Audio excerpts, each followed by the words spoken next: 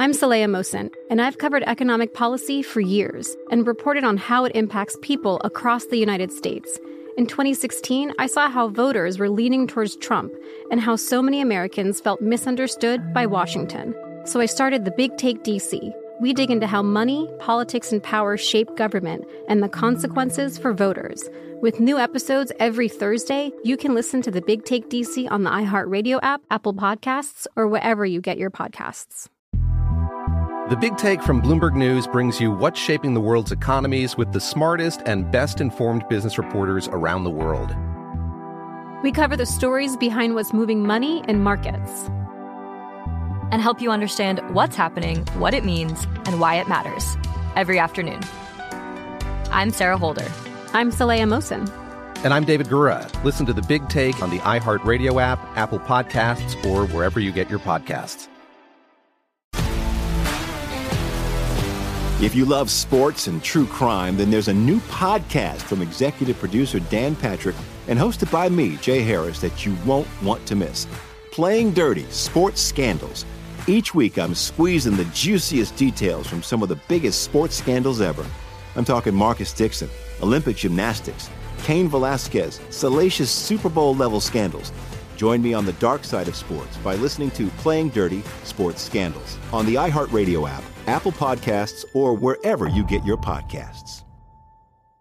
From LinkedIn News, I'm Leah Smart, host of Everyday Better, an award-winning weekly podcast dedicated to personal development. Whether you're looking for ways to shift your mindset or seeking more fulfillment in your life, we've got you covered. Join me as we dive into captivating stories and research-backed ideas that have empowered me and others to lead lives with more clarity and intention. Everyday Better, making growth an everyday practice. Listen to Everyday Better on the iHeartRadio app, Apple Podcasts, or wherever you get your podcasts.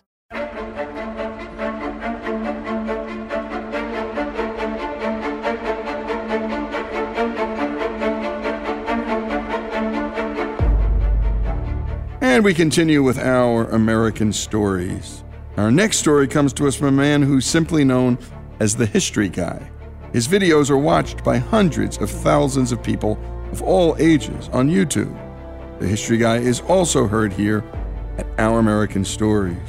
In July of 1945, a U.S. B-25 Mitchell got lost in heavy fog over Manhattan. Here's the History Guy remembering the B-25 Empire State Building crash.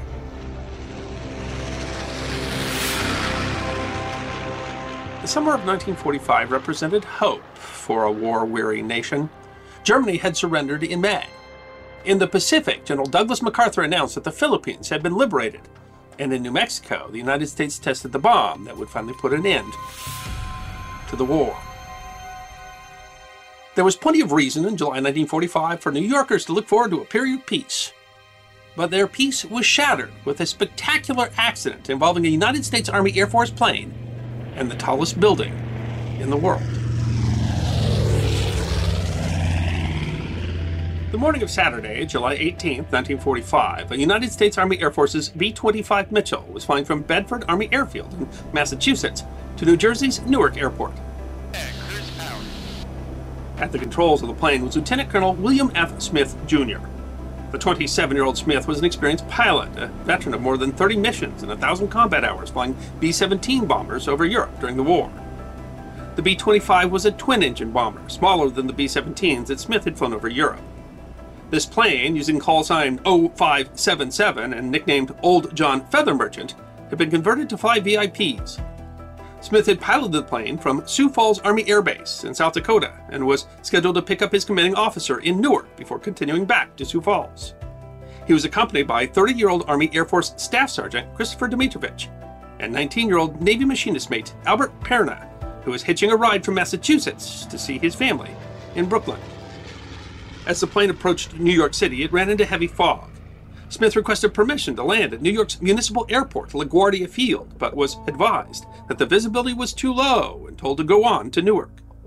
LaGuardia Air Traffic Control signed off with a warning about visibility in the fog. At the present time, the controller said, "I cannot see the top of the Empire State Building." The words turned out to be hauntingly cryptic. Smith responded, "Thank you very much."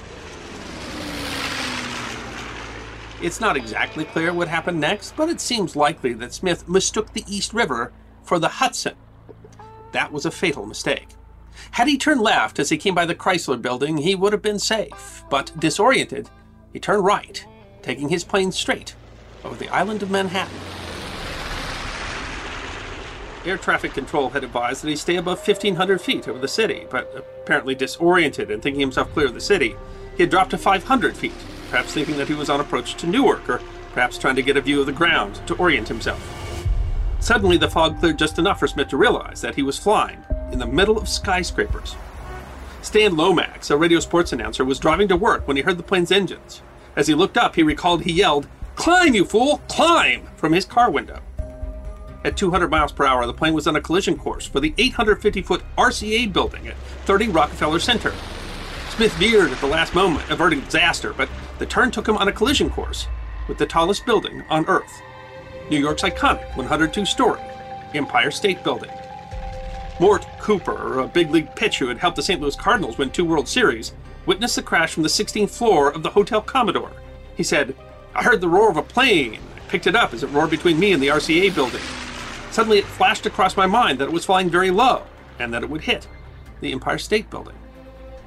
The streets of downtown Manhattan were relatively empty on a foggy Saturday, but there were some witnesses along 5th Avenue and 34th Street who heard the roar of the engines. They described the plane climbing steeply.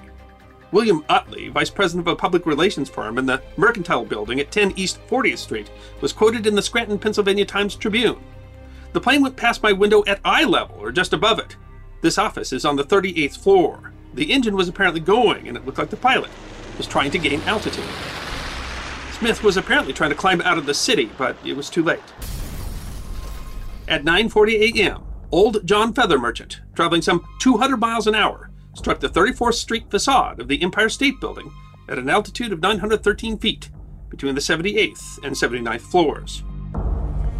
Albert Fuller, at the B. Altman department store across the street, told the New York Times that the floor moved. "I looked at the clerk and I said, 'Isn't that strange?' And I thought, it couldn't be an earthquake." Harry Weisskopf on the 63rd floor of the Empire State Building said there were 2 terrific explosions. The whole building shook. And looking out the windows facing down, we could see flaming debris falling down. Daniel Norden on the 18th floor was thrown out of his chair amid the glass from 4 windows that were blown out in his office. 24-year-old bookkeeper Althea Ledbridge was on the 72nd floor. She said everything shook. "We ran to the window and looked down. We saw flames below us. We looked up and saw flames above us." Lethbridge walked down 70 flights of stairs in the dark.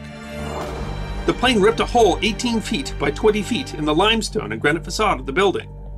The Knoxville Journal of Knoxville, Tennessee reported that so tremendous was the explosion that it ripped away the fog which had hidden the topmost stories of the skyscraper. And for 2 minutes, the pinnacle of the chromium-girt Empire State stood out sharp and clear in the drizzle, while orange-red flames looked around. Many New Yorkers feared it was an enemy attack. Ms. Weisskopf said that the staff in the office feared it might have been a buzz bomb, the name for the German V-1 rocket that had terrified England during the Blitz. Others thought it may have been a Japanese bomb balloon, like the one that had killed a Sunday school teacher and 5 children in Oregon the previous May. The plane struck so hard that the wings were torn off. One engine shot through the building, landing on the roof of a building on 33rd Street and starting a fire that destroyed a penthouse art studio. The second engine and parts of the landing gear went down an elevator shaft, were found in the basement. The body of Albert Perna, the young Navy corpsman, was also thrown down the shaft and wasn't found until 2 days after the accident. He had been headed to Brooklyn to console his family over the death of his brother, who had been killed in combat. The plane's fuel tanks ruptured and exploded, sending a sheet of flame into the building. It was lucky it was a Saturday, otherwise the building would have been much more crowded. On a normal day, as many as 5,500 people worked in the building, but that Saturday, only about 1,500 were thought to be in the building. The offices where the plane struck were occupied by the War Relief Services and the National Catholic Welfare Council, both Catholic organizations dedicated to helping European refugees of the ongoing war. Some 20 people were working in the offices that Saturday, coordinating aid for war refugees throughout the world. Several of those were killed instantly by the flames. Others crowded in a room, hoping to escape the flames and smoke. One of those was Teresa Willig, who told the New York Times, "I don't think any of us had any idea what happened. Who'd have thought a plane?" Crowded in the room with other Catholic War Relief employees, she thought she was not going to make it. She took off her rings, a high school graduation ring and a friendship ring from her boyfriend, and threw them out the window. She said, "I thought I won't be around to have them. Someone else might as well have use out of them." One of the workers, a man named Paul Deering, jumped to escape the fire and was killed. 20-year-old Betty Lou Oliver was the elevator operator of elevator number 6. She was on the 80th floor when the plane struck. The crash caused her to be thrown across the building and is while suffering from severe burns. 2 office workers rendered first aid and placed her on an elevator to be taken to the ground floor where an ambulance was waiting. But parts of the plane had flown through the elevator shaft and had sheared off cables. When Betty was placed inside the elevator on a stretcher, the cable snapped with a sound like a shot. Betty plummeted 75 stories. 17-year-old Donald Maloney was a Coast Guard hospital apprentice, second class. He was on 34th Street when he saw the plane crash. He rushed into a nearby pharmacy, telling them he needed first aid supplies to go help. The pharmacy gave him bandages, burn ointment, sterile water, and a dozen syringes with morphine. As he ran in, someone shouted they needed help in the building's sub-basement. Maloney was small, so he could fit easier into the ruined elevator shaft where a girl was screaming.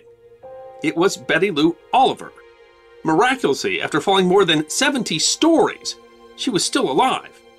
The elevator's landing was softened by the huge coils of cable that had piled up beneath it like a spring, and some experts speculate that the rapid descent might have caused air pressure to build up under the shaft, under the elevator. The rest of the elevator was ruined, full of steel shards and broken concrete, all but the corner that held Oliver. Maloney gave her some morphine for the pain and put burn ointment on her face and sterile bandages on her burns. Her fall, some 1,000 feet, still, according to the Guinness Book of World Records, holds a record for the longest survived elevator fall. To her own surprise, Teresa Fortier-Willig survived. When firemen rescued she and her friends from the room, she said she was just happy to be alive. She didn't suspect she'd ever see her rings again, but they were discovered by rescue workers and returned to her. She ended up marrying the man who had given her the friendship ring. Betty Lou Oliver, before her 75-story plummet, had only been scheduled to work in the Empire State Building another 3 days. It took her 8 months to recover from her injuries, but she moved to Arkansas with her husband. She had 3 kids, 7 grandkids. Passed away in 1999 at the age of 74. And a special thanks to Greg Hengler on the production and storytelling, and a special thanks to The History Guy. And if you want more stories of forgotten history, subscribe to his YouTube channel, The History Guy. History deserves to be remembered. And my goodness, this story deserves to be remembered. Many feared an enemy attack when this happened, and soon found out that it was an accident. The story of the Empire State Building B-25 crash, here on Our American Stories. The Big Take from Bloomberg News brings you what's shaping the world's economies with the smartest and best-informed business reporters around the world. We cover the stories behind what's moving money and markets, and help you understand what's happening, what it means, and why it matters every afternoon. I'm Sarah Holder. I'm Saleha Mohsin. And I'm David Gura. Listen to The Big Take on the iHeartRadio app, Apple Podcasts, or wherever you get your podcasts. I'm Saleha Mohsin, and I've covered economic policy for years and reported on how it impacts people across the United States. In 2016, I saw how voters were leaning towards Trump and how so many Americans felt misunderstood by Washington. So I started The Big Take DC. We dig into how money, politics, and power shape government and the consequences for voters. With new episodes every Thursday, you can listen to The Big Take DC on the iHeartRadio app, Apple Podcasts, or wherever you get your podcasts. If you love sports and true crime, then there's a new podcast from executive producer Dan Patrick and hosted by me, Jay Harris, that you won't want to miss. Playing Dirty: Sports Scandals. Each week, I'm squeezing the juiciest details from some of the biggest sports scandals ever. I'm talking Marcus Dixon, Olympic gymnastics, Cain Velasquez, salacious Super Bowl-level scandals. Join me on the dark side of sports by listening to Playing Dirty: Sports Scandals on the iHeartRadio app, Apple Podcasts, or wherever you get your podcasts. From LinkedIn News, I'm Jessie Hempel, host of the Hello Monday podcast. In my 20s, I knew what career success looked like. In midlife, it's not that simple. Work is changing, we are changing, and there's no guidebook for how to make sense of it. Start your week with the Hello Monday podcast. Listen to Hello Monday on the iHeartRadio app, Apple Podcasts, or wherever you get your podcasts.